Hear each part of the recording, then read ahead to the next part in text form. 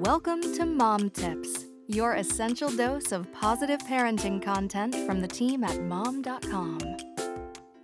My husband does quite a few things that drive me crazy, but at the same time, he also does quite a few things that continually amaze me, especially when it comes to being a father to our daughters. Here are 5 life lessons I've learned from watching my husband be a dad. 1. You can solve more problems by getting silly than by getting angry. Kids do things that make you mad sometimes. What works better than yelling? Getting silly. I've seen him end more than one tantrum with tickles. 2. Sometimes you have to leave some dirty dishes in the sink.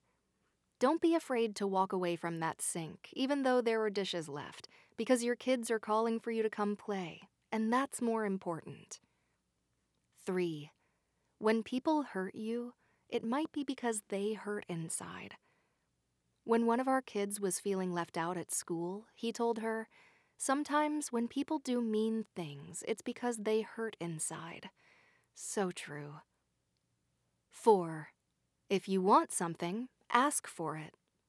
My husband has no shame when it comes to asking for things. Free popcorn, extra slices of pizza, company suite tickets to the big game.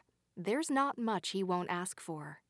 What's been amazing to see is how many doors open simply because we ask.